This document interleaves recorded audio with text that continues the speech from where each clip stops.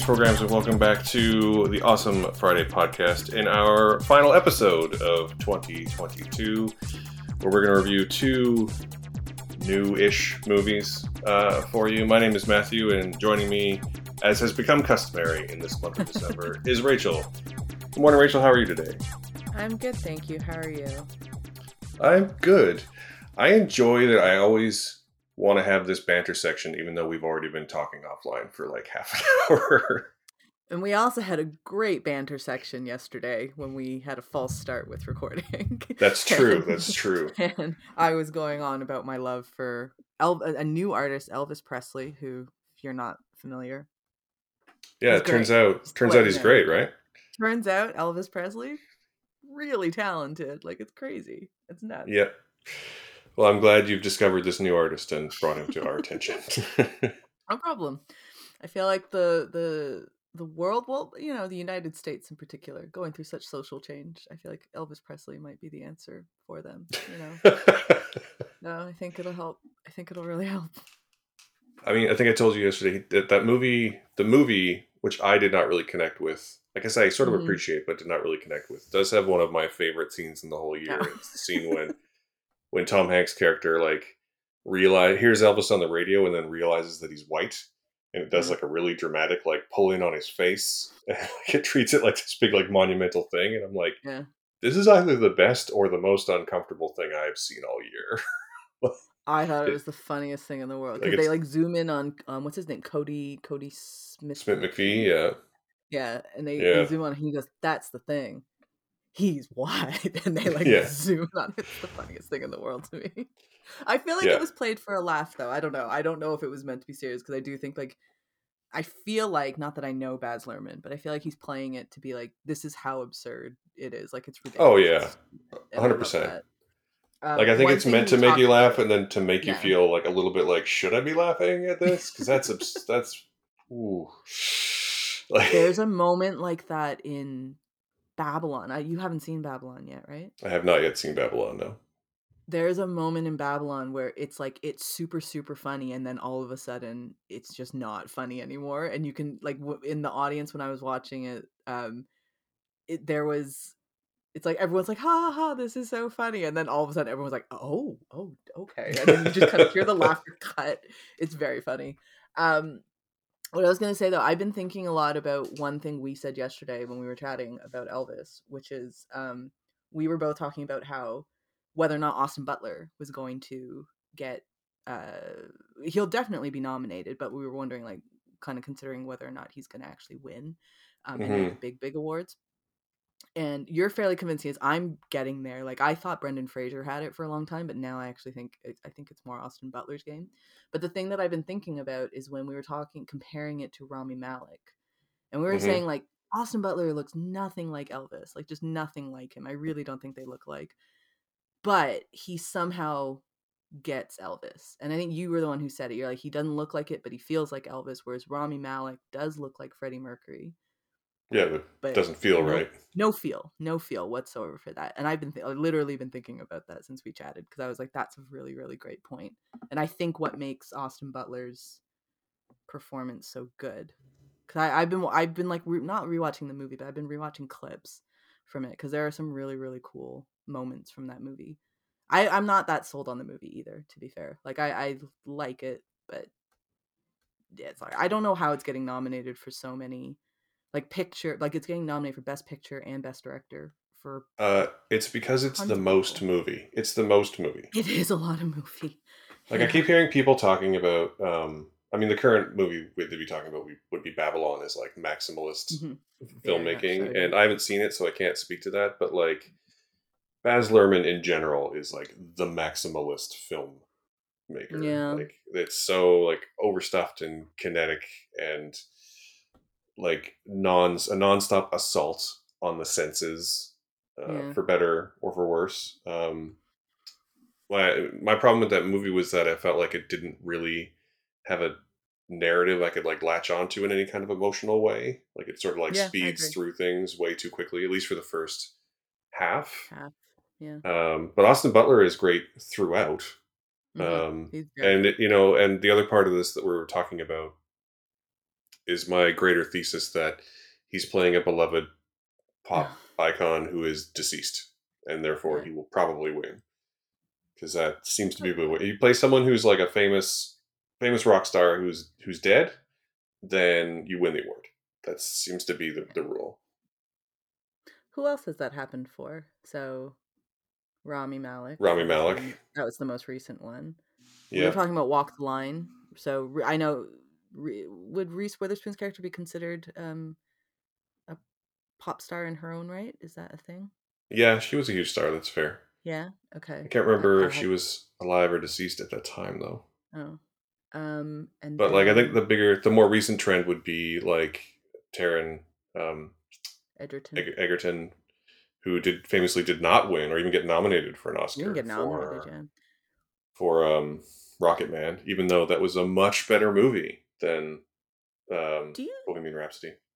do you think the problem was though is that it came out a year after, like not even I don't even know if it was like a full calendar year. Like it kind of just felt like it came out months later, but it ended up qualifying for the awards the next year. And I wonder if people were just kind of like, oh yeah, okay, so now Elton's got one. Like, and do you know what I Yeah, mean? Like a bit of fatigue. I don't know. that's a tough question too because Rocket Man was directed by the guy by Dexter Fletcher, who took over Hmm. directing from Bryan Singer on Bohemian Rhapsody. So it was a lot of the same. Like in a lot of ways, it had a lot of the same feel, Hmm. uh, especially if you were like plugged into the discourse like we are.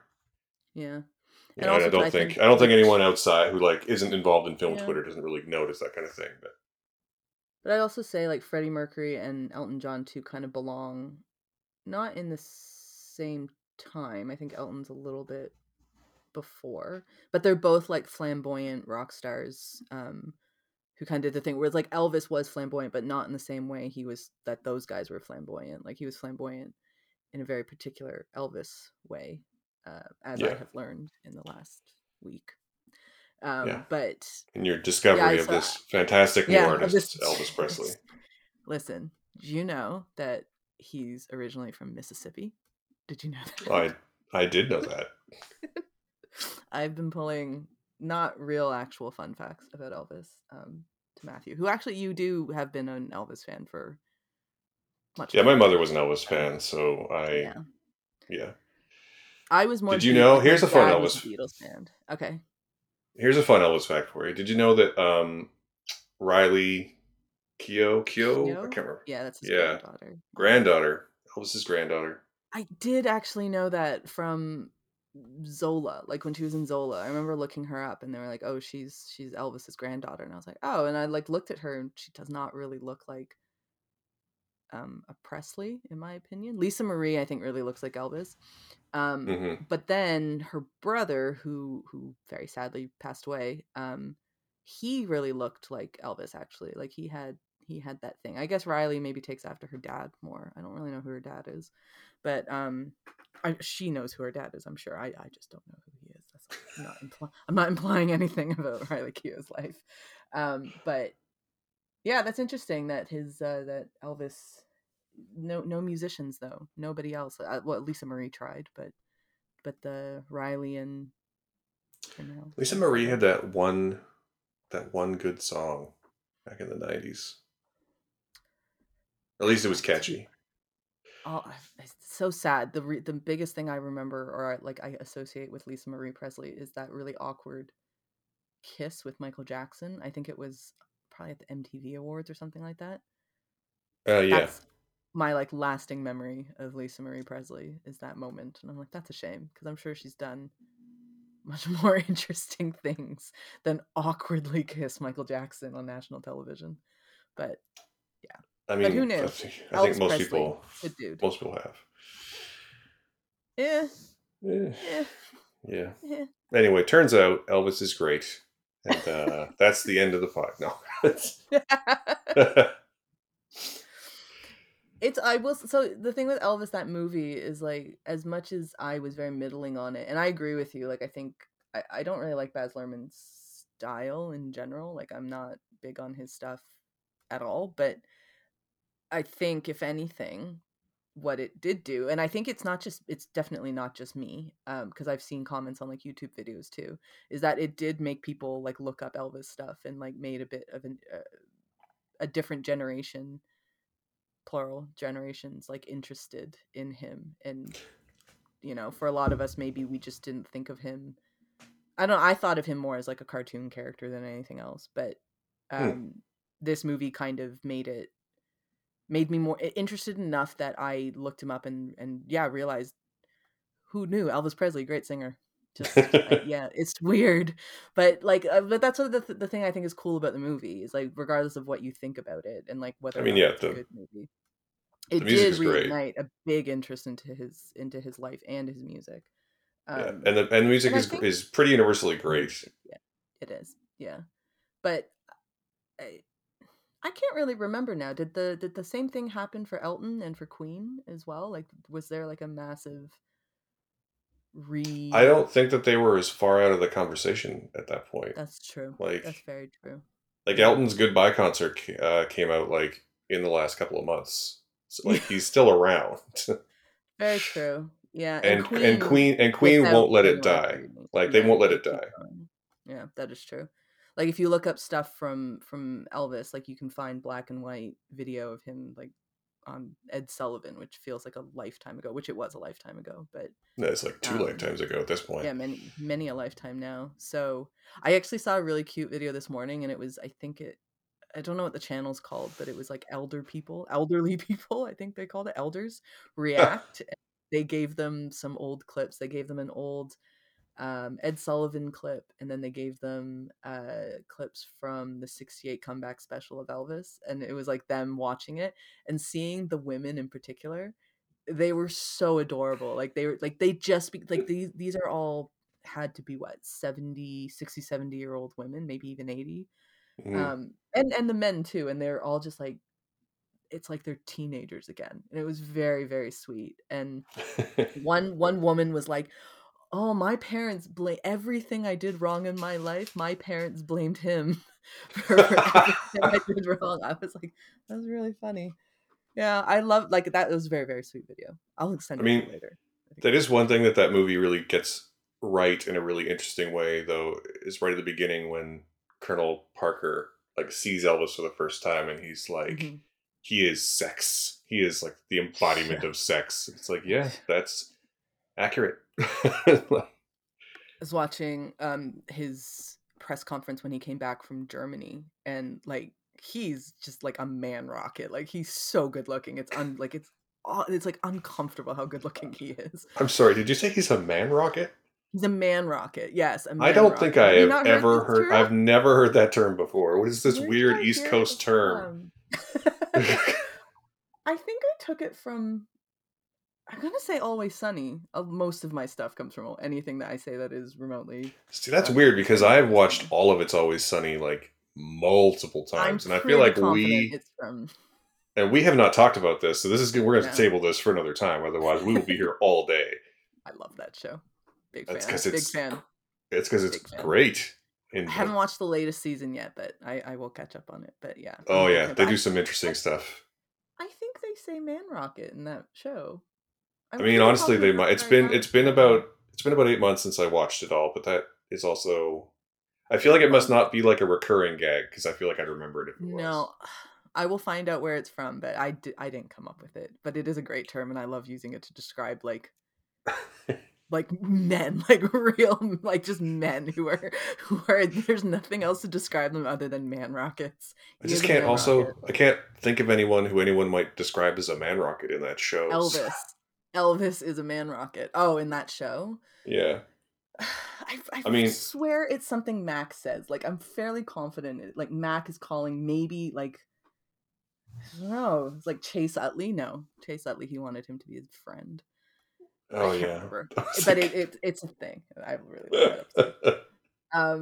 What I was gonna say was, like, I was watching that the Elvis press conference, and somebody in the comments, in the YouTube comments, was like, does the typical dude thing, and was like, I'm not gay, but Jesus Christ. I'm like, yeah, it's uncomfortable because he's a man rocket. I will find that for you where I got that from. Fair enough. This Fair is enough. my honestly it might just be my cue to rewatch all of It's Always Sunny again. I recently watched because I was trying to introduce a friend to it, and they said which episode should I watch, and I said I think I sent them a clip from I think it was the gang goes on welfare. I think is that the was that what it's called? I think that one, the one where Dee and Where they get Dennis on? decide to go on welfare, and then they get addicted to crack, and Yeah, then yeah, it's like that episode to me, and so I started watching that one just because I recommended it to someone. I thought I forget how funny the show was, especially the yeah. early few seasons. It was like The very very funny. the two episodes I often recommend to people who want to know what the show is like are The Gang Buys a Boat and The Gang Misses the Boat. I feel are two really great episodes Yeah. that really highlight like the entire dynamic of the show. That's great episodes. Those are great ones. The gang buys the boat. I think that was the one that has possibly one of the greatest exchanges in the show, which is when Dennis is talking about the implication, Oh yeah, the and he's first like, time you hear about the You're implication. all out there. It's like you're all alone on the boat, and it's like, and she knows the implication." And then Yeah, Mac's because like, she's not going to "Are say these no women because in of the are implication. these women in danger?" He's like, "Dude, I No. wish you would just stop saying that. Like they're not in any danger." And then the way like Glenn Howerton like clenches his jaw and you can just kind of see the twitch on the edge of his jaw is so funny. And then there's like an older woman there who overhears them and looks at him. It's like, what the hell? And Dennis is like, what are you looking at me for? You certainly wouldn't be in any danger. And Mac's like, so they are in danger. So they are in danger. Yeah, It's such a good show. We should we do should. we should do a podcast on that show. There you go. Yeah, we should because I mean, again, if we don't stop talking, we're going to be here all day, and we're already almost 20 minutes into the show. So we should probably awkwardly segue towards talking about a movie, which in some ways is like It's Always Sunny, except that it's not. Um, No. Actually, that's not true. You haven't seen the most recent It could. season. If No, you I haven't seen the most haven't. recent season, they go to Ireland in the most recent season. So there you Oh, do go. they? Yeah. But I actually would argue I could see Banshees being I could see it being like an Always Sunny episode, like some form of it. Like, you could kind of see because it's ridiculous and a little. It's a bit dark though. For I although mean, Always Sunny has always it's been fairly dark, but like, it's a different kind of dark. yeah, it's a different kind of dark. But I could see that. I could see that. Yeah. Well, let's dive into then the Banshees of Inisherin, which is very much like It's Always Sunny in Philadelphia. Um, and uh, Rachel, why don't you give us the quick rundown on the plot of the Banshees of Sure. Inisherin? Um, I'm glad you asked me to do this one because I think it has like the funniest premise in my opinion because you can boil it down to two best friends who live on an island in Ireland, a fictional one. One doesn't want to be his friend anymore, and the other takes it kind of rough. And that's literally That's the entire. That's the movie. It's that like is the whole it's like movie. which I find to be like the brilliance of the movie though is that it is genuinely such a simple like premise in that. So you have I'll give a bit more. So Brendan Gleeson plays Colm, who's he's the one who doesn't want to be the friend, and then Colin Farrell is how do you say his name? Pat Pe- Pedrick. Pedrick. Yeah. Um, yeah, he plays the one who's like, well, why? And then the movie is literally like him just not understanding why Colm, his like lifelong best friend, doesn't want to be his friend anymore. And Colm just goes into, I just find you boring. Like he actually says some really It's horrific really stuff mean. that just cuts deep. Like he's just like, I just don't have like I feel like I don't have very much time left on this earth and I don't want to waste it with you is effectively what he's saying Yeah. to Colin Farrell's character. And yeah, and Pedrick lives with Siobhan, who's played by an immensely amazing Carrie Condon, who I love. I think she's so good in that. And it's just yeah, it's that literally is the movie. It's just about that, and it sounds maybe slightly boring if you haven't seen it, but it's not. It's by the directors Martin McDonagh, who also did a bunch, but In Bruges is probably the one he's most famous for, which also has Colin Farrell and Brendan Gleeson. Which also that movie, if you think about it, you like that. The premise of that is guy messes up at his job and they Now have to they're in go and wait, Bruges. and now they're in Bruges and they need to wait it out. That's like Yeah. that's literally the premise of that movie. Yeah, and But for yeah, better or for Banshees is worse, it's yeah. I mean, Martin McDonagh has done. I mean, he also did Three Billboards, which won a bunch of awards. Even I though I don't didn't like that movie. didn't really like it. He also did Yeah, Seven same. Psychopaths, Love that movie. which is pretty great. I Mhm. think In Bruges is still my favorite of his movies, but that's easy because it's so fucking good. It's very, very good. So Yeah, feckin' good. See? yeah, it's You true. you change it to Um, feckin'. so it's interesting actually, not to like get us a higher rating than we normally would have, but like I think it's the use of the word feckin' throughout this movie I find super interesting. Not because it's obviously like a regional dialect thing, but because as the film progresses and as they get sort of angrier and more desperate in their positions, it very slowly, I don't know if you noticed, but they start saying, they switch to the full blown fucking, like through the Really? movie. I didn't notice that. As it starts out at the beginning when they're still kind of friendly, everyone's saying fecking. And by the end of the movie, they're all saying fucking. It's really interesting, really subtle. I really liked it. Oh, that's interesting. I should rewatch it at some point soon. Yeah, I feel like this movie, a lot of people were. I noticed the reaction. Some people were a bit, I guess, disappointed is the best word to say, and I think because they were expecting something like an In Bruges again, and this movie is not miles apart from In Bruges, but it is different. Like it's not the same movie, and to me, this one is far darker than anything In Bruges did. Even though In Bruges involved like killing children and things like that was obviously very, very dark. But this one to me, because It's like it's not as like it's not as overtly funny. no, Like it's not. It's it's not as overtly funny, but it's just like we've all been there either on either side of the equation where you're just like, I just don't want to be friends with this person anymore. Or somebody says, unfortunately, if they say it to you, like they just don't want to be your friend anymore. And like that shit cuts deep. Like that's really hurtful when someone just says, I just don't want to spend any more time with you. And it's not like a like your romantic partner, because that's a different thing. This is just your buddy, like the person that you thought is gonna hang out with you till, if you're both single, whatever, it doesn't matter. You guys are just gonna be BFFs, like forever and always. And this guy just one day is like, nah, I find you boring. I think you're kind of dumb. I think you're kind of slow. Like, I don't want to waste any more of my life with you. And that, like, and he says other things too, but it's just like, it's such a very, it's a very, very melancholic way of looking at, I think, specifically male friendships as well. Like, mhm. I think it's a little bit unique to men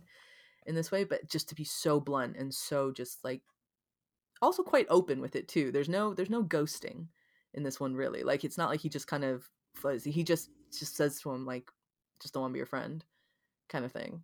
And I was like, this movie to me cuts a lot deeper in that sense than anything. But yeah, it's not as funny, I suppose. And in that way, maybe it's not as entertaining to some people. But um, I personally think it's like maybe not as brilliant as In Bruges, but just the idea of what they're trying to talk about, the themes that they're trying to talk about in it, I find those to be very, very interesting. And to me, that surpasses In Bruges in a way.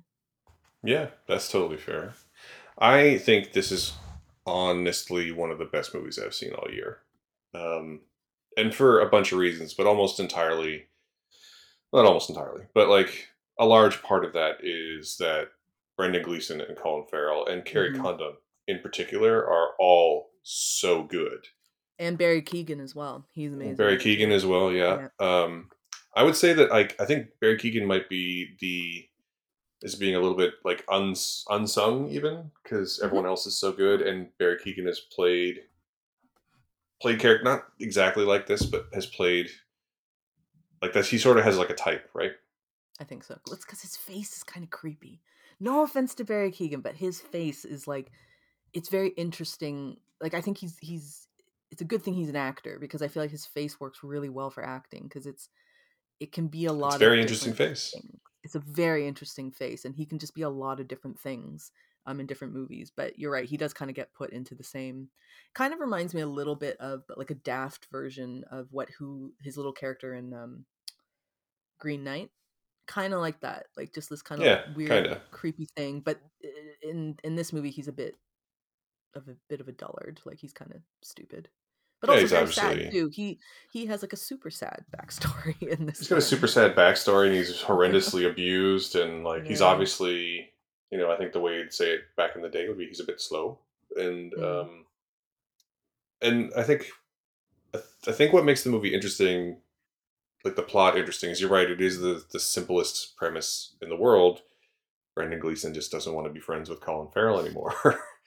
um, but what makes it really interesting is that Colin Farrell is, even though people tell him he's not, he's kind of a dummy. He's a bit of a He dummy, is. and He's he's a a bit slow huge as well. Yeah. he's a puppy dog, and all he wants is his friend to like him. Yeah.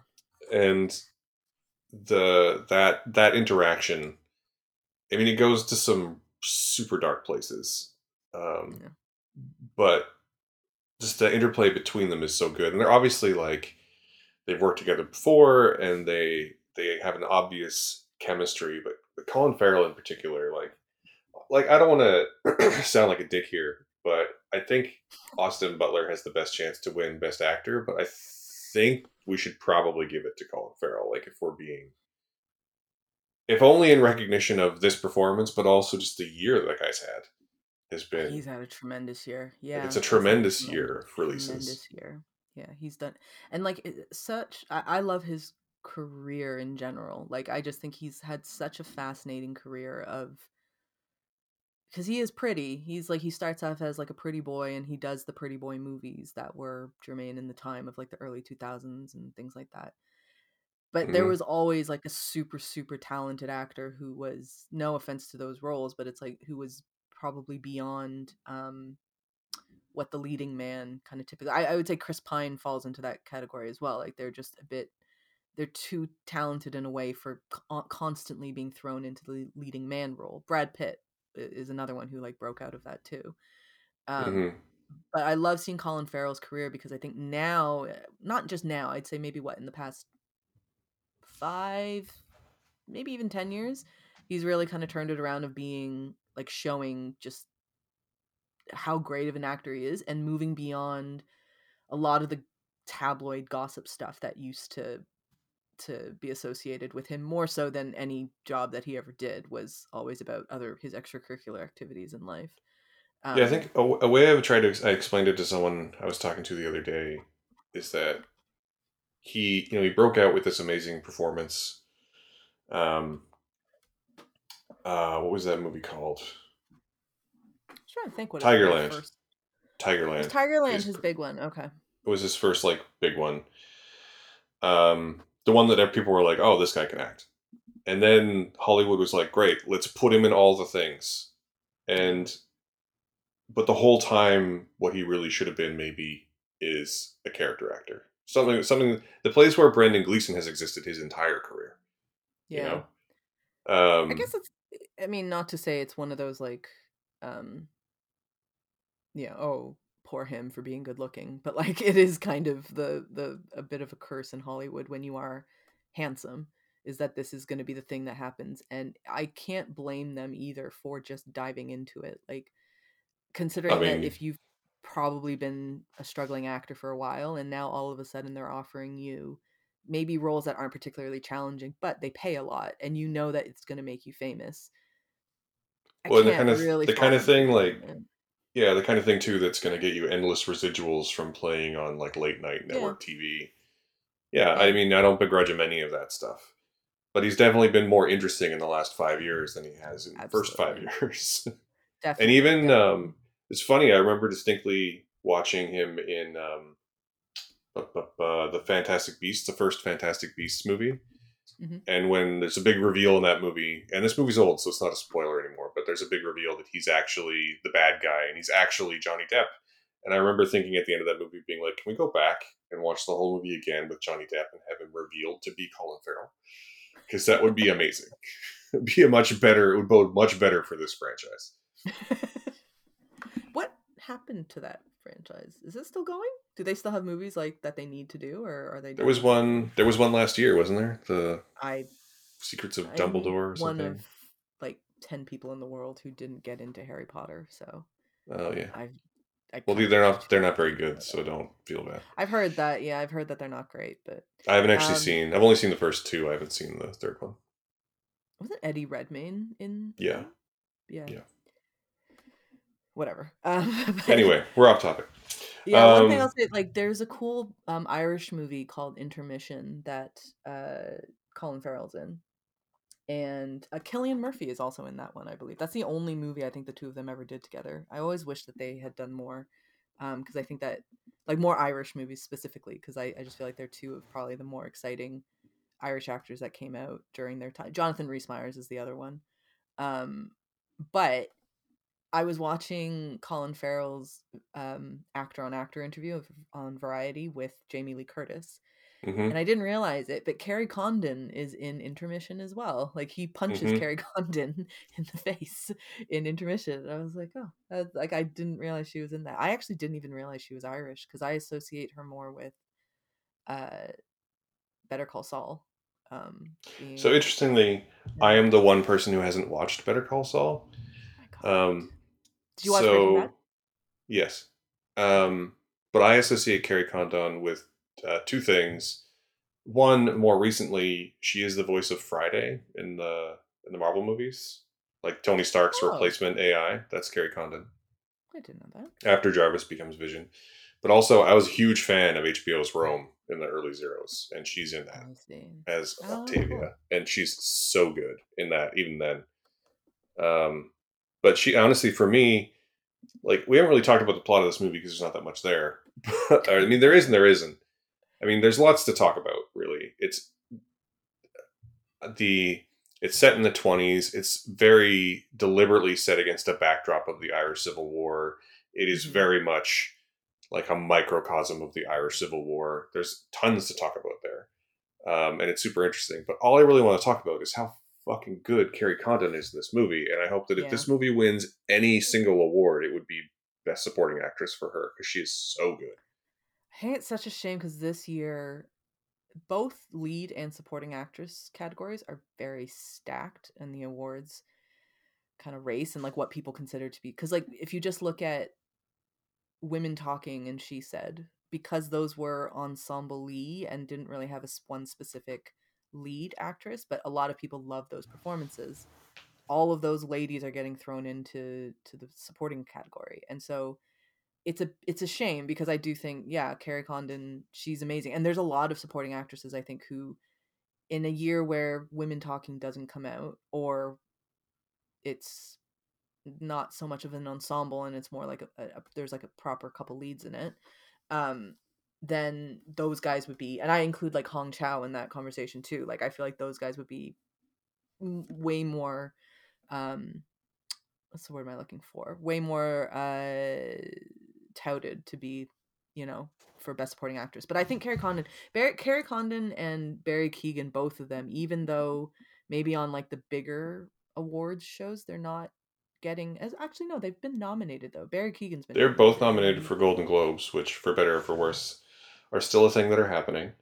yeah. Um, and yeah, I mean, Carrie Condon's up against Angela Bassett and Jamie Lee Mm, Curtis and Dolly DeLeon from Triangle of Sadness and Carrie Mulligan from mm, She Said.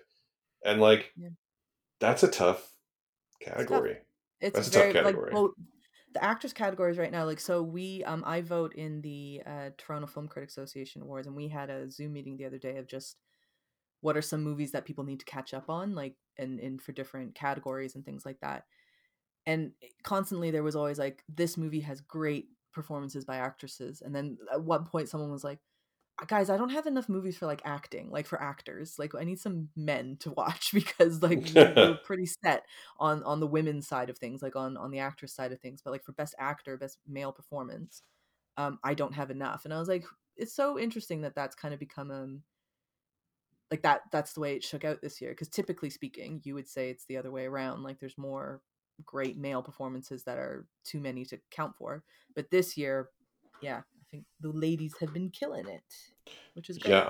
I would agree. I don't think the film qualified for the Independent Spirit Awards, Not independent enough. or How maybe do the they? budget. Maybe the budget was too Yeah. high. How do they determine what is an indie film?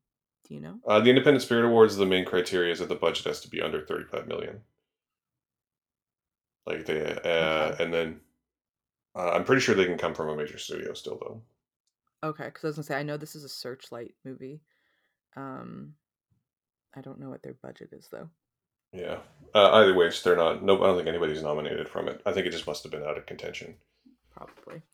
Um, One thing you said though about the Irish Civil War that I thought was interesting. I love that they made this on a fictional island. They filmed it on the Aran Islands, I believe, but I like that they chose that Martin McDonagh chose he just created like a fictional island in Inisherin, and by putting it on an island outside of the Republic, the mainland, constantly throughout the movie, like you can hear bombs and just And things going off, and they talk gunfire about and it too. Yeah, and they're like, oh yeah, like let's what's happening over there. And I love the way that they incorporated the Civil War that was happening at the time without it being a war movie itself. Like, and if you'd put it on the mainland, if you had actually had it take place in the Republic, or it was part of the Republic, but like actually on the main land, um I think it would have been a very different movie then. Because why are these two men in the middle of a civil war being like, "Oh, you won't be my friend," like, and like that's an interesting bit too, like an interesting layer of, hey, like this big thing is happening in our country and it's massive, and they don't know it, but like, oh, what did this happen? No, this, like, so the World War I's already kind of passed and things like that, but like something else yeah. is about to happen too. So the Irish Civil War happened. So In I'm not a between, huge right? I think scholar of the Irish Civil War here, but the Irish Civil War happened in between World in Wars between, One and yeah. Two, but more importantly, it also happened pretty much right after Irish independence. So I think what makes it interesting in relation to the two main characters in this movie is that in the real world, in the real war, there's very real situations where Hmm. men who may have been fighting side by side one day are now suddenly on opposite sides of this civil Yeah. conflict.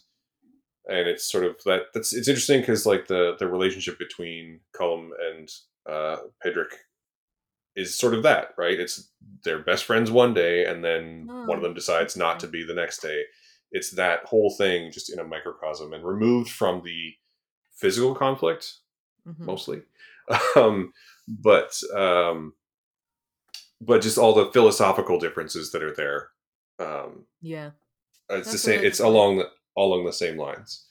Um, and it is, I think it honestly, like, again, not just to circle back to Carrie Condon, but my favorite scene in the whole movie is when she confronts Cullum, Brendan Gleeson, Yeah. who's spent at this point half the movie being like, I don't want to spend time with him anymore. I don't want to spend time with you anymore. And she's like, why would you do this? And Brendan Gleeson says, well, he's boring. And Carrie Condon's like, you're all boring. Like, all of you are boring. Like, all you stupid men on this stupid island are boring. Like, get over Yeah. yourself. Like, and she's I so good and so like righteous in that moment, and it's just like wow, just so good. yeah. And I hope that is her Oscar clip when she is nominated, because that is It my has to be. again I think my favorite scene in the whole movie. It has to be that has to be her Oscar clip. Yeah, I love that scene too. She's really great, and like I just love that she like comes to the defense of her brother as well. Like there's something about that I found very sweet because what we understand of her is that she's a very capable woman and she's quite intelligent and And kind of she's does her probably thing. the But most capable person in the movie. yeah, it's true. Yeah, and There's like the one old she's lady who represents death, and then yeah. her, and then a bunch of dumb men, Idiots. Yeah, basically. a bunch of idiots.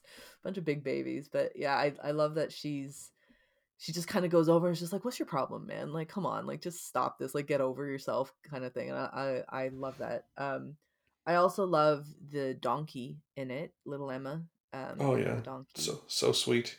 It's such a sweet, like, and I love that it's like his little friend, and because she's like, no animals in, like, Carrie Condon goes like, no animals in the house. He goes, she's not just an animal, Siobhan. Like, it's my friend. Like, it's gonna be in there. And In a from like lesser all the movie, it ancient, would have been a dog. yeah, I love that it was a donkey of all things. Like, it's just so, yeah. And then that donkey ends up having a bit of a payoff later on. We won't spoil it, but yeah, it's a Yeah, good. I love the just those little inclusions of um Barry Keegan's character, Carrie Condon, and Emma the donkey, because it makes it. like I hesitate to call it like a boring premise because I don't think it's a boring premise. Like I think it can be very interesting, but it kind of It's builds it just out a little bit more. it's And I just think that simple. yeah, it is Like it's simple. not Yeah, it's not that's good. boring. Better It's word. Yeah, simple. simple.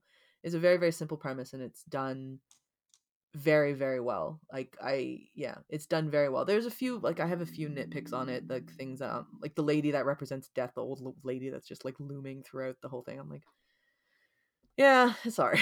Like that one I was, hey, I could take or leave that. It's fine.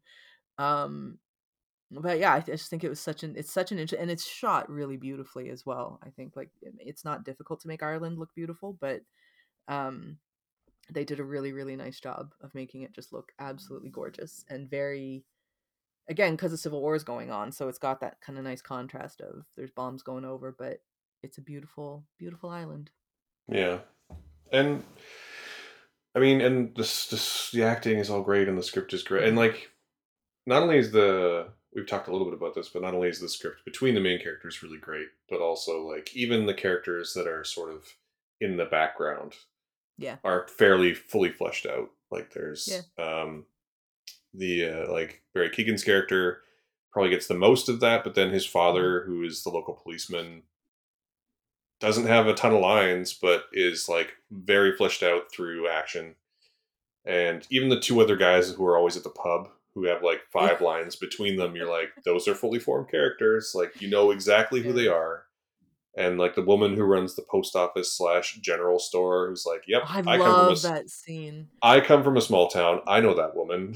Like, I um, love that. Yeah, I love like she's like, because like basically she's like, I tried opening your mail, but like what the hell? Like is that and, like the way she says it, it's like it's Siobhan's fault.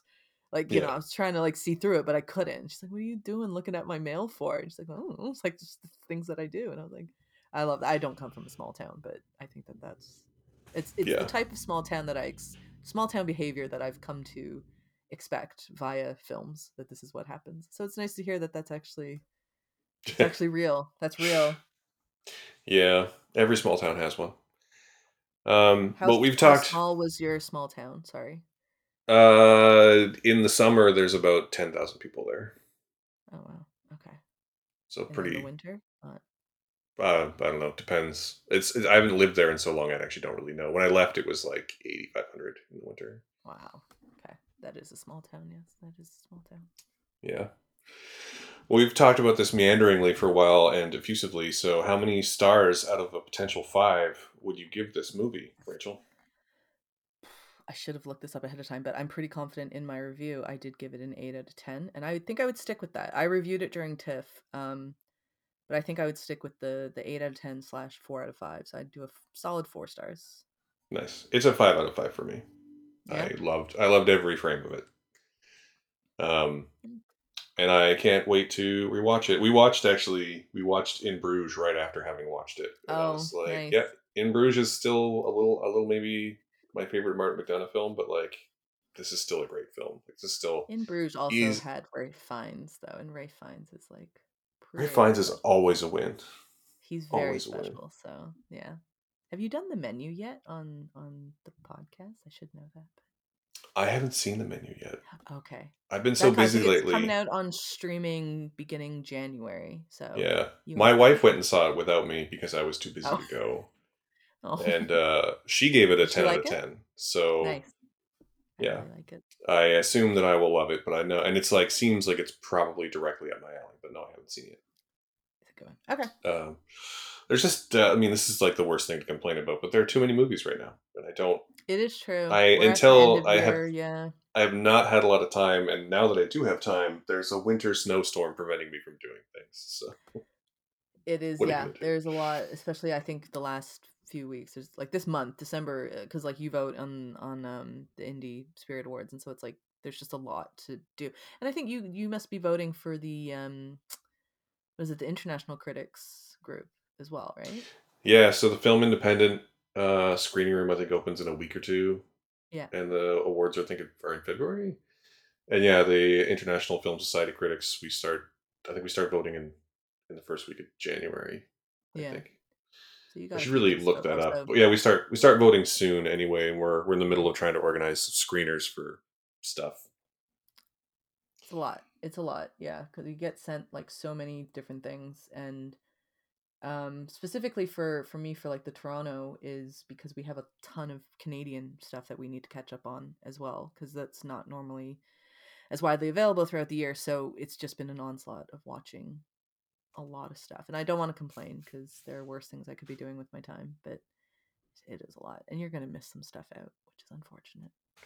Yeah. Well, there's a no. I'll sleep when I'm dead. It's fine. Anyway, so that's Banshees of Inisherin, which is a solid recommend. If you have not seen it, dear listeners, it is. It's on Disney Plus here in Canada, so I Mhm. assume it's on Disney Plus or Hulu, depending on whatever. Must be Yeah, Disney Plus everywhere, I would imagine. But it's a it's out. Searchlight one, so that's under the Disney umbrella. So yeah, Yeah, so definitely. it's out and you can see it, and they're trying to push it for awards, so it's very easy to find. But let's move on to this week's other big release that we're going to talk about, which is James Cameron's Avatar: The Way of Water. And I guess I'll give us the rundown on this one. Have you seen Avatar 1? Because now you know the story of Avatar 2. It's. I'm, I'm sorry. It's just. I, it's I'm sorry. I liked Avatar 1. I had a hard time with this movie. I saw it yesterday. You saw this hmm in a theater, right? I saw this in a cinema I as did. well. Did I you did saw it. you did you watch in IMAX? I'm gonna ask you that. Did you watch? Were you able to get out to No, that big IMAX theater to watch it? No. Okay. no. And did you watch it in So 3D? yesterday we went to watch it, and our choices were for the time frame we could go that we'd reasonably go. Were really only to watch it in normal frame rate in 3D. So we didn't get the HFR thing. We didn't get the IMAX thing, Okay. and I do Okay. wonder about that. I don't know. I But don't. but before we dive in, so it's 15 years later on Pandora, I guess, or however many years later. Like it's been 13 years since the first film, but Jake and Natiri's kids are older than the oldest ones are definitely older than 13. It's been a minute on Pandora. Jake is now That's fully exactly what was written in the papyrus on the screen. Was it's been a minute. It's been a minute papyrus. Anyway, in the papyrus font on screen. It's been a minute. yeah. Um, Jake is now fully integrated as the leader of the Omaticaya people in the forests of Pandora. And then the humans come back. Sky people. Um, yeah, the sky people. So he has a whole family. He's with Natiri. They have three children, plus they've adopted this young girl who was born of Sigourney Weaver's avatar post death, which is like I feel like the implications like there's a lot to talk about there. They've also all but adopted this human boy who has dreadlocks and wants to be a Navi and is clearly in love with one of their kids. Um, and then the Sky People come back and they do. If you thought they were pretty bad colonialists before, let me tell you, they have robots that let them do that to a whole other level in this one. And they also bring Stephen Lang back in the form of his memories in an avatar body. And then the rest of the movie happens. Like it's not. I'm sorry. I'm having a hard time with this. I've been thinking about this movie since I watched it. So Jake takes his whole family because he realizes that he's being hunted. So he takes his family. They flee to the coast. They integrate with another tribe there. They learn about the seas of Pandora, which are absolutely stunning. And Mhm. Stephen Lang hunts them for the rest of the movie in an avatar body. That's pretty much the whole movie, as Yep. far as I can tell. Yep. It's James Cameron is really like I think some of the storytelling elements in this movie are really good, but it is super basic, which I think is sort of what he's known for. I didn't really like it, and I kind of dislike that I didn't like it because I did like the first one, and to be fair, this is one of the most beautiful things I've seen all year, visually speaking. Um, but it was just kind of like 3 hours and 10 minutes long, and I didn't really care about any of it. And I say this as a person who's watched Avatar 1 roughly a million times. Really? Yeah, and so I used to run a store that sold movies, and for a very long time, I saw Avatar 1 in the theaters. I saw it in IMAX. I saw it in theaters at least two other times.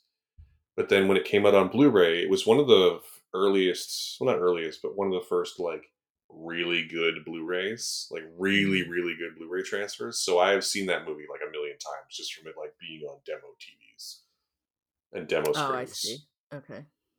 Like couldn't tell you the number of times I've like sat down and watched it, but I have seen that movie roughly a bazillion times. Interestingly, same story, but Shrek 1. Anyway, um, um, and I think my problem with this movie is just that like I don't know if it's just too little, too late, but in a lot of ways, it's the same movie. It's the same Mhm. movie. Mhm. I don't know. Am I wrong here? No. I feel conflicted about it because I really wanted to like this. I think it's a bad idea in general to bet against James Cameron, and I don't think it's a poorly made movie. I don't think it's a poorly acted movie, but I still didn't like it.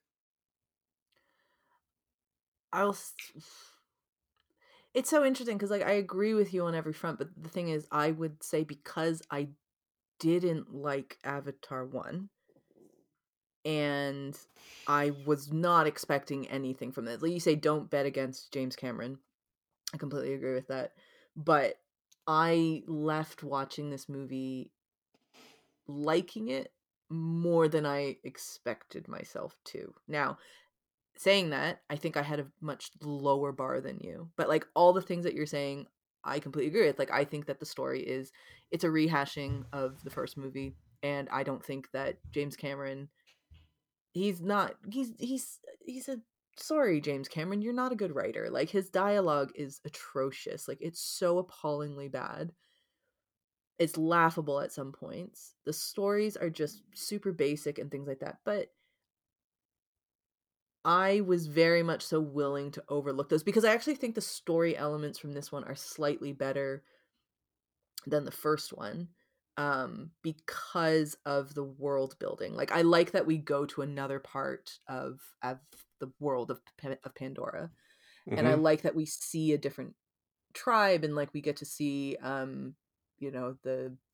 toucan, I think that's what they're called?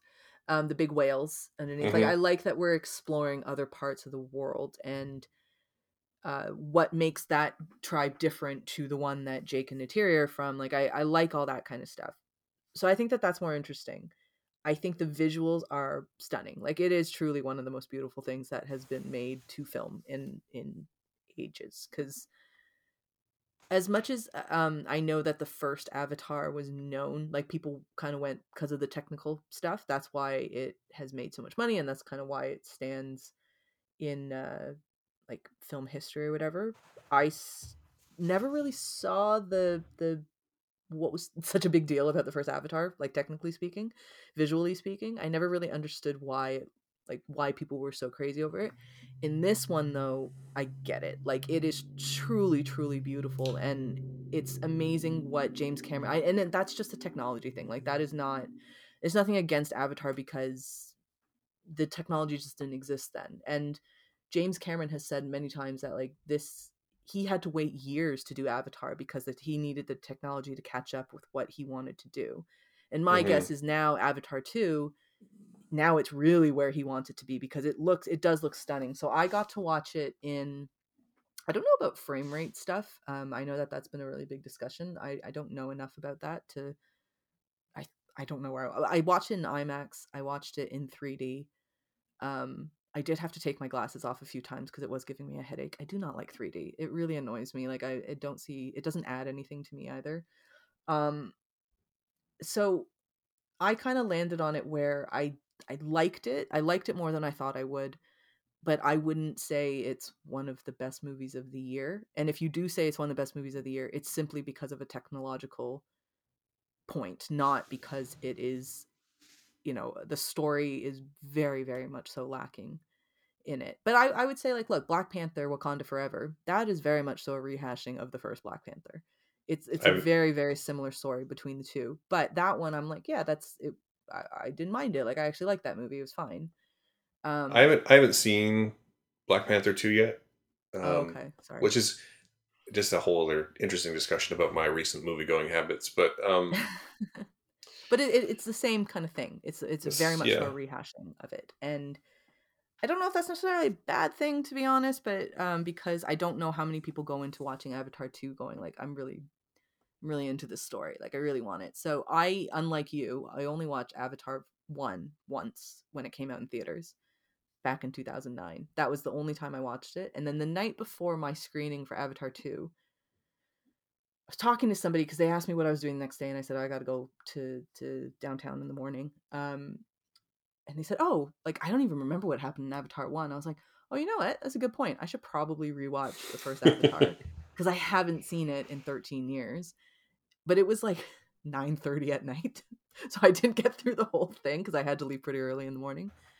But watching Avatar 1 again, I really didn't like it. Like, I genuinely, like, actively dislike that movie. And I don't actively dislike many movies, but that one I was like, this is not a good movie. It's just not good. And so that I think colored a lot of my opinion for Avatar 2, because I went in with a very, Mhm. very low bar, whereas I think you went in expecting to build off of what you loved about the first one. And to be honest, aside from the visuals, I don't know if there was much to build off of in the first one. No, I mean that's James Cameron's whole thing, right? Like Yeah. my opinion of the story of the first Avatar is that it is basically a perfectly distilled version of that kind of story.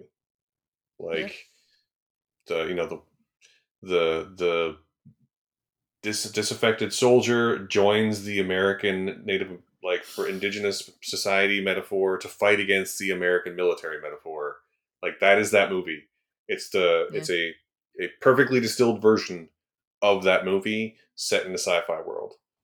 Um, this movie is just the same thing over again with a Yeah. couple, like, but with his kids. His kids are But with there water and with water. water. Water this Yeah, time. and like there's a super long sequence in the back third of this movie where a ship is sinking. So it's like he's like, you know what? Let's throw some Titanic in there.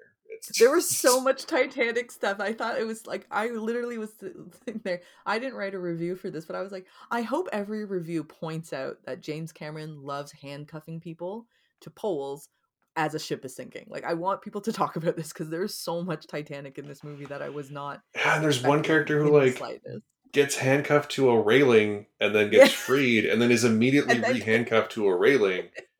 It, and Kate Winslet's in it, which honestly I don't know why I didn't put this together, but like when I was watching the I, movie, yeah. I was like, there was so Cliff Curtis shows up, who Hmm. I think is a really great performer, and I didn't know he Hmm. was in it, and I was like, that's Cliff Curtis, that's amazing, like that's a really good casting choice. And also, but going into it, I'm like, I know Kate Winslet's in this. I wonder who she's going to be. And then throughout the whole movie, I'm like, where's Kate? Which one's Kate Winslet? I don't. I had the same thing. I had the I exact same couldn't. thing. And then it's when I looked it up after who she was, I was like, oh, okay, yeah, yeah, that was clearly. I guess it was clearly Kate Winslet, but I still didn't think I that. I went home and, like, after the thing, and I was just like, wasn't Kate Winslet supposed to be in this movie? Like, I kind of forgot that she was in it, and then I was just like, oh, she was supposed to be in it. And, like, clearly was. Oh, I did not pay attention to the credits because I had to go to the bathroom right after. It's a long movie, people. It's very long. yeah. But I went home and I looked it up, and then I was like, that was Kate Winslet? Like, I actually can't put it together that that was her. And I don't know if I'll ever watch Avatar 2 again, but I um think it might be because of all of the characters, her avatar looks not like her, nothing like doesn't her. resemble her at all. Yeah. Whereas like, Everybody else kind of does. Yeah, you're right. yeah, like Jay, like Sam Worthington's digital avatar looks like Sam Worthington, just with a cat Hmm. nose. Um, and same with Zoe Saldana. I thought Yeah. looks like her. I also want to bring up Zoe Saldana. I love her. I just think her as an actress, she's I very much so enjoy anything that she does. I with the exception of Guardians, I usually go and seek out whatever she's in. Um, I just don't like Guardians. I just don't know what to say about that. But It's so weird. We should talk about that later. I don't know why I can't get on board with the Guardians. But um, one of the things I thought in the first Avatar that I really loved was her. I thought she was amazing, and like there's a lot of talk about performance capture. Like, does that it's not considered animated because it's not animated. It's It's well, rotoscoped. argue arguably not animated, but then it also doesn't qualify for acting categories because you don't see the actor's face. So it is kind of like this interesting thing. And I always thought Zoe Saldana was the best part of the first Avatar movie was her because she's just amazing in it. I was really disappointed in Avatar 2 that she gets sidelined for a lot of the movie. Like, a lot of the movie is this is not a movie about Neytiri and Jake anymore. It really is about their children, which is fine, like to move on from this couple. But I just thought we would get a bit more Zoe Saldana just because I thought she was the best thing. And then when she does come in, though, she does have some pretty cool scenes. I mean, But I was she's the single best action scene in the whole movie. Yeah, she does. But I don't know. I was that was one thing I was disappointed in was I just wanted more of her because I thought she's the I mean to say she's the best actor when because Sigourney Weaver's not really in this, but like I think Zoe Saldana is the best actor Well, that they actually, have Sigourney Weaver there. is in this movie the whole Oh, time. she's the daughter, right? Yeah, she's the She's just teenager. playing a teenager, which is Yeah, it's actually a weird. super interesting choice. I thought she was really Yeah. good. Like The again, fact that I didn't there's really not. realize that that was her, I think that that clearly goes like that she did a very good job of making movements like a teenager still does, and like that character's an interesting character too, I think. But yeah, Yeah, but I was disappointed there wasn't more Zoe Saldana. That's all. and that's totally fair because she was the best part of the first one. Yeah. Um, and I think, I mean, again, like none of this was poorly performed. I thought all the No. actors did a really good Yeah. job. I thought the kids did a really shockingly, like Hmm. good, not shockingly, but a good job. Especially the youngest one, Oh, she's who's so cute. so cute. Really, really, really cute little kid. Yeah. I think Sigourney Weaver might be actually the like MVP of the movie for me, um, Probably. Yeah. just because her character is the only one that not the only one, but her character has the most interesting arc as this Hmm. like. I mean, he doesn't quite go there, but there's this whole like Christ allegory because no one knows where she came from. Like, you Yeah. know, Who's your daddy kind of thing. yeah, Who's your Sigourney daddy? Sorry, Weaver's that's the really avatar weird. like They don't know who the became father is. Yeah. yeah, her avatar became pregnant, and like it's obviously implied that like Awa did it at the end of the Yeah. first Avatar, right? Um, but like, and just the way she interacts with the world, and like her obvious like deeper connection to the world is super interesting. Mhm. But like, it's not that interesting. It's just, like, It's there's I find this and so and fascinating though, like because you like the first Avatar, I didn't like the first Avatar, but it just kind of shows. Like I think we're talking the exact same points on the film. Like I think we completely agree on every aspect of this movie, but it's just because our expectations were different going into it. I come out more positive and you come out negative, but we literally agree on every single point of this movie. Like I don't think that there's anything that you and I are like, no, I don't think you're right, no, Matthew. Like I that's the thing. But I find that fascinating that like we're literally talking the same way about the same movie, but we both are feeling differently about it at I the think yeah, end. I think the difference to me seems to be that like for you it all seems to have come together in a way that worked.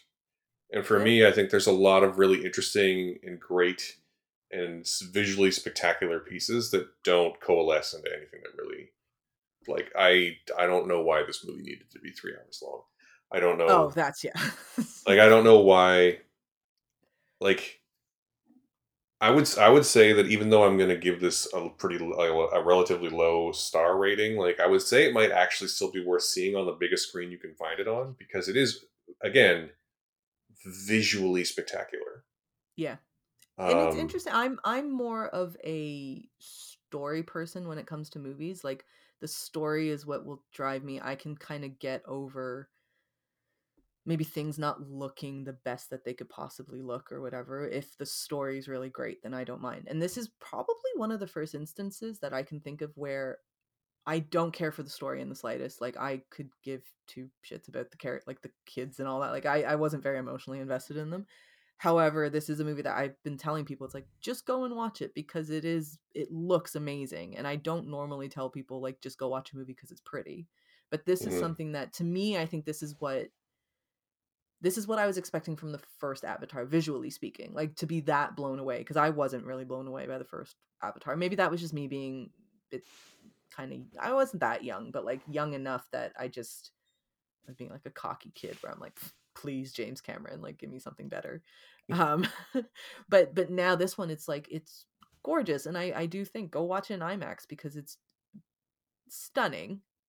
I don't know if you need 3D, especially if you like me, and I don't know about you, but you have glasses on right now. But do you So need to we wear your haven't. 3D glasses over your glasses? Is that a I thing that wear you I need to wear do as well? I wear contacts when I know I'm You wear going to see a contacts. movie in 3D. I wear contacts. See, I can't wear contacts, so I have to do the goggle thing, and Yeah. it's horrendous. Like, it really gives you a headache doing that. So I will say that if there had been an option, and to be clear, yesterday there was not an option for me to see this movie in 2D, Hmm. I would have taken it. Yeah. And the reason for that isn't that 3D gives me a headache, it's that 3D mutes color. And Yes. at a several points in this movie, I took my glasses off and I was like, "Oh, this movie is in color." Because, like, not that it isn't in color when you're wearing the goggles, but like Vibrant color. Yeah. it's like, oh, Yeah. this movie's like vibrant and beautiful and like bright, and the goggles Yeah. mute all of I that. And completely agree. I like that is like I think when 3D is deployed, I know you said it doesn't do anything for you, but I think when 3D is deployed well, it can actually be very immersive. And I think that's one thing actually that the first Avatar got really right is that the 3D of it all was really really immersive in a theater back in the day. Um, and this one to some extent has that as well, but it's just the version of 3D we're using now is I don't know if it's different. My in my memory, it didn't used to dull the colors in the same way that it does now, I and I hate it. I agree. hate it so much. I can't stand it. There's lots I don't like, but like for me, it's the dizzy thing. It's I really don't think it adds anything. The only movie that I've seen in 3D that I thought this actually added to it was Gravity. I thought Gravity did a really nice job putting it in 3D. And the Yeah, only that's reason another cuz really the person I was with wanted to watch it in 3D and I was like, yeah, whatever. But also yeah. maybe because that's kind of black and white in a sense because it's out in space and things. So I didn't really the color is not as big a deal, but I did the same. So I had to take my glasses off a few times. I wonder if it had something to do with this frame rate thing that everyone's talking about. Maybe that's why it just made me feel very not well. So there was a few times, and I debated at one point just watching it without the 3D glasses because I was like, I can't do this anymore. Um, but I was surprised how much brighter the colors were than when you actually see it through the glasses. But I've heard, what is it? Martin Scorsese, his movie, is it called Hugo? I think it's Hugo. Hmm. They had put that out in 3D, and he had special instructions to movie theaters that you need to turn the brightness of the bulbs up to a certain level in order to make sure that it's not that the glasses don't impair that. And I always thought that that was really interesting because he even knows like, yeah, it dulls the colors. And I don't know, I don't think 3D, like, I can be very well immersed into a movie that's not in 3D, and so I don't see how I don't think 3D adds anything for me personally. Like, Yeah. I think if watching it in IMAX, to me, that is more beneficial and more immersive than watching anything in 3D. Like watching Dune in the big IMAX where it just kind of like wraps around you. Same with Top Gun Maverick, like those kind of movies, like it just wraps around you. Like that's really cool. Hmm. More so than anything 3D could ever offer me in terms of immersion. I was gonna say Yeah, immersiveness. that's That's totally not good. fair, and I don't disagree with any particular point that you're making at the moment. Um, and I think for me the difference is that with Gravity, and I think with Avatar one, and to some extent this one, I think the difference is the intent of it. Like I think when Yeah. I think the one thing James Cameron did in 2009, not a lot that, and he sort of kicked off the whole 3D thing there for about Yeah. 5 years, was that like he filmed it with 3D in mind. Whereas most movies that came out for the next 5 years were like, oh shit, we got to do this in 3D, and they just sort of like rushed it after the fact. Um, And I would say James Cameron never did like a cheap 3D stunt. Like there's no arrow coming towards like you're like, ah, it's not like that. Like that's yeah, not really what he ever does. And so I said Gravity's the only one that 3D, but I did think the first Avatar, if I can remember correctly, I do remember thinking, oh, the 3D's not bad in this one. Like it didn't yeah, it just adds I didn't feel like it was depth to the cheap. frame. Yeah. Yeah. Yeah, But a friend of mine was talking to me about Avatar 2 and because I think they were looking at postings or listings where they live and there was like the 3D option. They were like, I thought we were done with 3D. Like I thought as an industry they decided no more 3D. And I didn't think about it, but very few movies do 3D anymore because I guess the extra expense just hasn't been worth it. I don't know, but now I that don't. Avatar 2 is back, I wonder if we're going to see like another spurt of movies adding on 3D after the fact. I Because think the only thing it I is can say about frustrating. that, the thing I'll say about that is that, and maybe this is just because where I live, my only option is Cineplex. Like Mm. there's no other, like there is technically a non Cineplex theater a city and a half away. like like City it's and a half. all it's yeah, it's like next city over and then a little bit south. But where what am I trying to say? Blockbusters still always have a 3D option here. Like when we saw Dune, uh, which Oh, I see what you so mean. when the Okay. first time I saw Dune, like Denis Villeneuve's Dune, it was in 3D, and I hated it. I didn't And even know that he did a 3D version of that, to be honest. Because well, I I don't know didn't if he even did know or if the that. studio did, but like I watched it in 3D, and I remember coming out of it and being like, I could not connect with this film. And Yeah. now that I've seen it a couple of times, and now I think it's great. But I distinctly remember coming out and being like, what was that? Like what? what Yeah. and 3D is one of those things I strongly believe should be left at amusement parks. I feel like that's where 3D movies, where like the chairs move around, yeah, that's where 3D should sit. I don't think like I'm going to say if James Cameron can't do it to convince me that 3D is necessary for Avatar 2, like I don't anybody who asks me how to watch what's the best way to watch Avatar 2, I would still say IMAX, Dolby sound. Those are your two big things that you probably want to look out for.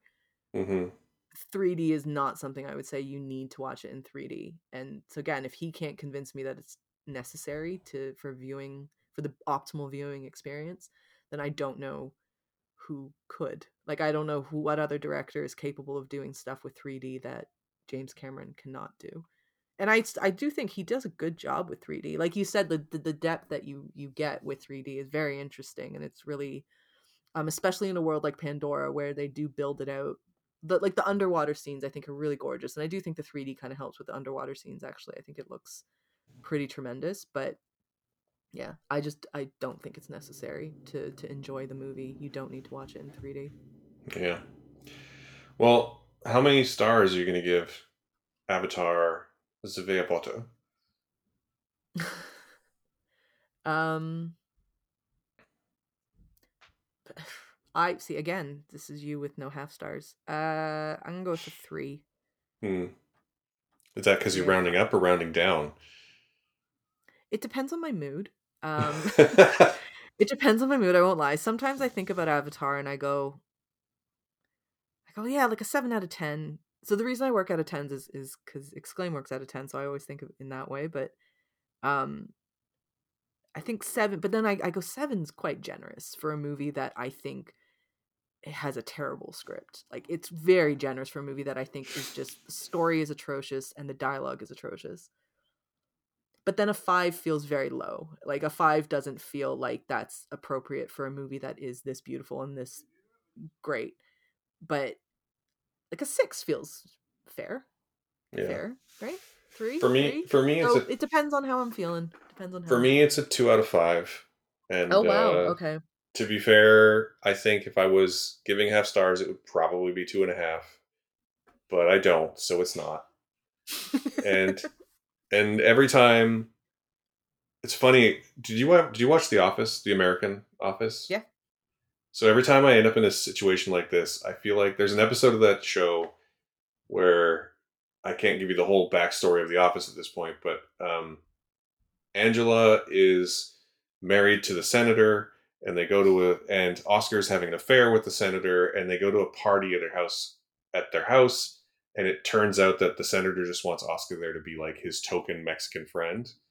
And at the end of that episode, Kevin's like, "You're a terrible person. You're just using your friends and family for political points. The food was excellent. The food at this party was excellent. But you're a terrible person. But again, the food was excellent." And that's what I feel like when I'm talking about a movie like this, because I'm like, it's not a good movie. Yeah. It's very basic, but it was beautiful. Again, it was beautiful. But no, isn't it incredible that it's like a movie that we're like, yeah, it's whatever, but it is beautiful enough that like it would be a recommendation to people to just be like, just go watch it because it's beautiful. Like I know I already said this, but it's like I've never said that about a movie before, where I think like people should spend 3+ hours and spend the money, extra money on IMAX. Like I've never thought it's, that's a recommendation to make just simply because it's a pretty film. I don't think that way usually. But it does say something about this film that it is so nice to look at that I do think it's worth it. I do think it's worth your time. I do think it's worth um whatever extra shillings it costs to to to watch in IMAX. Not 3D though. Don't shell out for 3D. Well, how do you feel like there is a third movie coming, Hmm. with a fourth and fifth plan, but the third one shot simultaneously with this one. I thought they're going up to So 7. I thought he was like, we're doing Avatar 7. no, it's five as far as I know, but it's also only three depending on how much money these two make. Mm-hmm. Okay. Um, so I mean, I don't want to relitigate the plot at all, but like, I just given where this one ends, which is interesting because like this whole story could be boiled down to like, I'm going to run away. Oh, maybe I shouldn't run away. Is the whole story. Do you know what? Um, Okay, sorry. I know we've moved past this bit. The thing that bothers me about the story is that, like you said, like a character gets handcuffed to a rail, gets unhandcuffed, and then a few minutes later is then handcuffed again. Like the entire movie is like that. Like something happens, they resolve it, but then something happens again. Like the same thing happens again, and they need to resolve it once again. And you're just like, just stop doing the same thing over and over again. Like you're just putting yourself. You're making. It's that Einstein, or that quote of you keep doing the same thing expecting a different result, and that's yeah, the insanity. And like that's the definition of whole insanity. movie. Like the whole movie is they do the exact same thing expecting a different outcome, and we're just supposed to sit there being like, "Yeah, that's interesting." I That's mean, why it took 3+ hours for this movie to wrap up. Like if you took out the second attempts at everything, you got a tight 90. Like my god. I mean, I don't. I want to talk about the ending, but I don't want to spoil the ending because it's too early in the run. But like, at some point, we should talk about the ending because I hated the ending. But You know anyway, it's terrible. I have to take a second to like, what was the ending of the yeah. movie? Like So I don't even anyway, know if I really remember it. I will still say that like, there's a third movie coming. Yeah. The third movie is going to have basically all the people I like back, and it's adding Una Chaplin, and it's adding David Thewlis. So, and David Thewlis is always a win. So even if he shows up like Jermaine Clement in this one for like 10 minutes and three lines, um, You're but into it. I mean, I will never bet against James Cameron. So I'm Yeah. still like curious, at least curious to see what the third one's going to look like. But So I can I do wish ask, this was better. when you knew you were gonna, like, an Avatar 2 got announced, they were like it's gonna get released and thing, would you say like you were genuinely excited to watch it because you liked the first one so much, so you're like, I want to see what else that they do? Like was that what you're Oh, I mean, 10 years ago I was. Yeah. But even leading up to watching it now, like I know that it's been a long time, but like was your mood on it like I'm excited, or was it curious? I was uh, curious. But for me, I was excited to see what it would be like visually. okay. Um, because I didn't see it ahead of time. I typically, when I know I'm going to watch something, I avoid other people's reviews, Yeah. but there's only so much of that you can avoid these days. Like, even if you're judicious with muting words on the social medias, like, sentiment seeps through. Yeah. So I would say that I was genuinely excited to look at it, and that Yeah. bore out pretty well. And I was Okay.